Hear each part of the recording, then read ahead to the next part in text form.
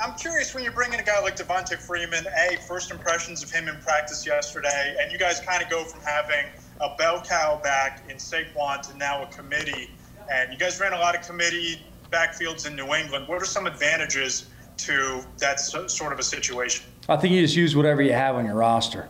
Whether it's, a guy like Saquon, we still have Dion Lewis, who we rely heavily on, and Wayne Gallman rely heavily on. Obviously, Saquon's situation, we all feel for him. He's going to work his butt off to get back here as fast as possible. We're happy to have Devonta. The thing I see with him is he's a ball guy. You can tell this guy's got a lot of passion for the game. He's got a lot of experience. He plays hard. He practiced hard.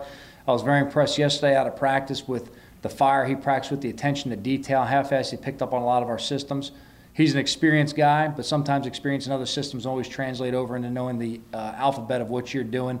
But he really did a good job of understanding what we're doing in practice and being able to get in the huddle, break the huddle, know what to do, and do it very effectively. So it was very encouraging on day one. Thanks. Levy. Yeah, I'm wondering, we hear so much about next man up. I'm wondering if you say anything to Wayne Gallman when you sign Freeman about why he doesn't get that same, chance to be the bell cow first. And then also, I think I've heard you say in the past that your running backs need to be productive pass catchers. That's an area that seems to have held Wayne back a little bit. Where is he in that regard? Yeah, I think Wayne does a good job for us in the pass game. So does Dion, and Devonta will help there as well.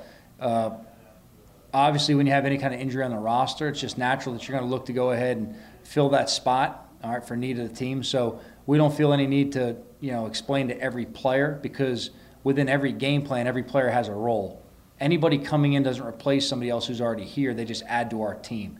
And there's different strengths every player brings in. We're going to have to work to make sure we play to every player's individual strengths. But we're relying on all three of those backs very heavily, along with Elijah Penny, along with the guys we have on the practice squad as well. So, all three of them have to play an integral part of us having success. We got to get Devonta caught up on our system. He's done a good job of that so far. Wayne had a good day of practice for us. He had a good training camp for us as well. And Dion's been a steady player for us. He's a tough dude. He's got a lot of vet experience, and he's a great teammate. Tom Canavan.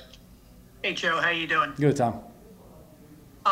The question about backfield by committee, if some guy comes out and is ripping off yards, does he become the guy?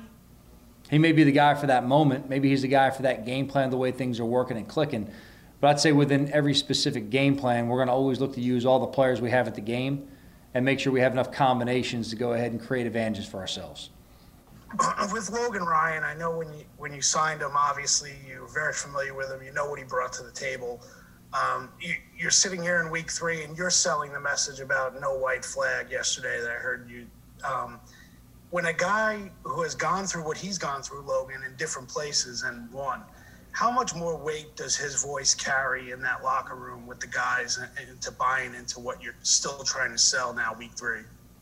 Yeah, I think it's important for players to learn from each other's experiences. It doesn't have to be someone who specifically went through a system with me or someone from the same tree as me. I think it's just important that people learn from, their own experiences, but also, share in each other's experiences. Look, it's a long season, okay? We got a long way to go. It doesn't matter what the record is. There's a lot of improvement that has to be made across the board. Logan's definitely a respected guy in our locker room because of how he works, by how he prepares himself, by how he holds himself. The benefit of having Logan here more than anything else is he's a really good player for us. That's number one benefit. Number two, he's a really good teammate, and he's helped with the communication on the back end. He's really helped bring along a lot of guys with him because he's just that kind of a veteran player, and he's done a really good job, all right, in preparing himself and making sure we prepare as a group and as a unit, and that's really benefited the team. Personally, I love having Logan around here. Okay, he's fun to be around. I've known him since he came in the league. He's known me since I've been a very young coach. We kind of grew up in a lot of ways together, figuring things out and certain things, working on special teams at some point. But Logan's a guy that's great to have on the practice field. He's great to have in the games. He's gone through a tremendous amount of adversity. He's come out on both ends at different times. This is a guy that, his experiences in Tennessee with going into a new program with Mike, and putting together, a program that took a little bit of time to get rolling, but eventually it paid off, and they're still moving in the right direction right now. What he went through in maybe New England through different phases of his career there, he's got a lot of experience to lean on and share with the other teammates. But really all that's truly relevant for this team is what we do here. We can learn from the experiences in the past. We have to learn from what happened in the last 2 games. But we have to take those experiences, learn from them, and move forward and make them beneficial going forward for our team. Thanks, Joe. Thanks, Art. Zach. Hey Joe, Isaac Yiadom was obviously in a difficult position coming over. You know, he had been practicing in a completely different defense on a different team, and then he got sent to you right before the season started. I'm curious, like, how you've seen him handle that. I know his playing time has increased, and is he a guy that you knew anything about before you guys brought him in?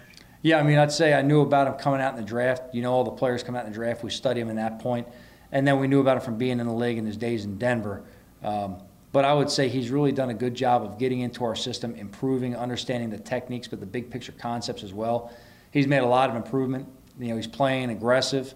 Or he's got that mentality to him anyway, but now he can play more confident and aggressive just with some of the experience in the calls and how we're looking to play with him. I'm glad Ike's on our team. He's a tough dude. He works hard every day. He's good to have in meeting rooms. He's great to have in locker rooms. Thanks, Joe. We'll take three more. Schwartz, Jordan, and Rock. Schwartz. Hey, Joe. Hey, Paul. Just the other day, you said Jason has to put some ways to get Evan out there and get him the ball, and you guys are working on that. Without Saquon in the passing game, obviously without Sterling, what do you mean by that? That Jason has to figure out ways to get Evan the ball. Yeah, I wouldn't look too far into that. I understand the way it came out and the way it was phrased. I wouldn't look too far into that in terms of that. It's just when we put together any game plan, obviously we're thinking with our players in mind, and we're putting together schemes that kind of fit up to what the opponent does as well. Look, we're trying to get every player on our roster the ball, not just Evan. I mean, obviously, when you get all of our players the ability to make plays, Evan showed that the other day. I wouldn't read too far into that quote, Paul. There was nothing kind of undermined and thinking about that. That's just kind of thinking in general of when we get together and hash out a game plan, we're thinking of ways to give our players advantages and make plays. I should have written it before I talked to you. Then I could have made more out of it. Do you see, though, Evan in some ways as a little bit of untapped potential? I mean, everyone knows what he can do with the ball in his hands, but it's getting him to that place. Know what I look at him as is a developing player. I think Evan's young enough that we have not seen his best ball, but he's a guy that works every day tirelessly. You guys saw him through training camp. This guy really empties the tank. You see him every day in practice. This guy, when you look at his GPS reports after practice in terms of yards and speeds and all that stuff, he's a guy you have to monitor and kind of back off a little bit because this guy has no governor on himself. He goes full speed all the time. He works tirelessly, all right? The guys respond to him. He does a great job preparing himself. He's very mentally tough, and he's improving all the time. You know, a lot of guys got on him, after that first game in terms of where the production was. I think we saw a glimpse of that last week.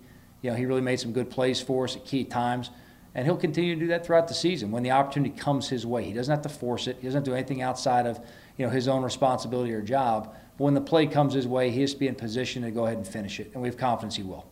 Joe, we were talking to Daniel yesterday. He talked about how when the team came off the field, Saquon was in the tunnel waiting for everybody.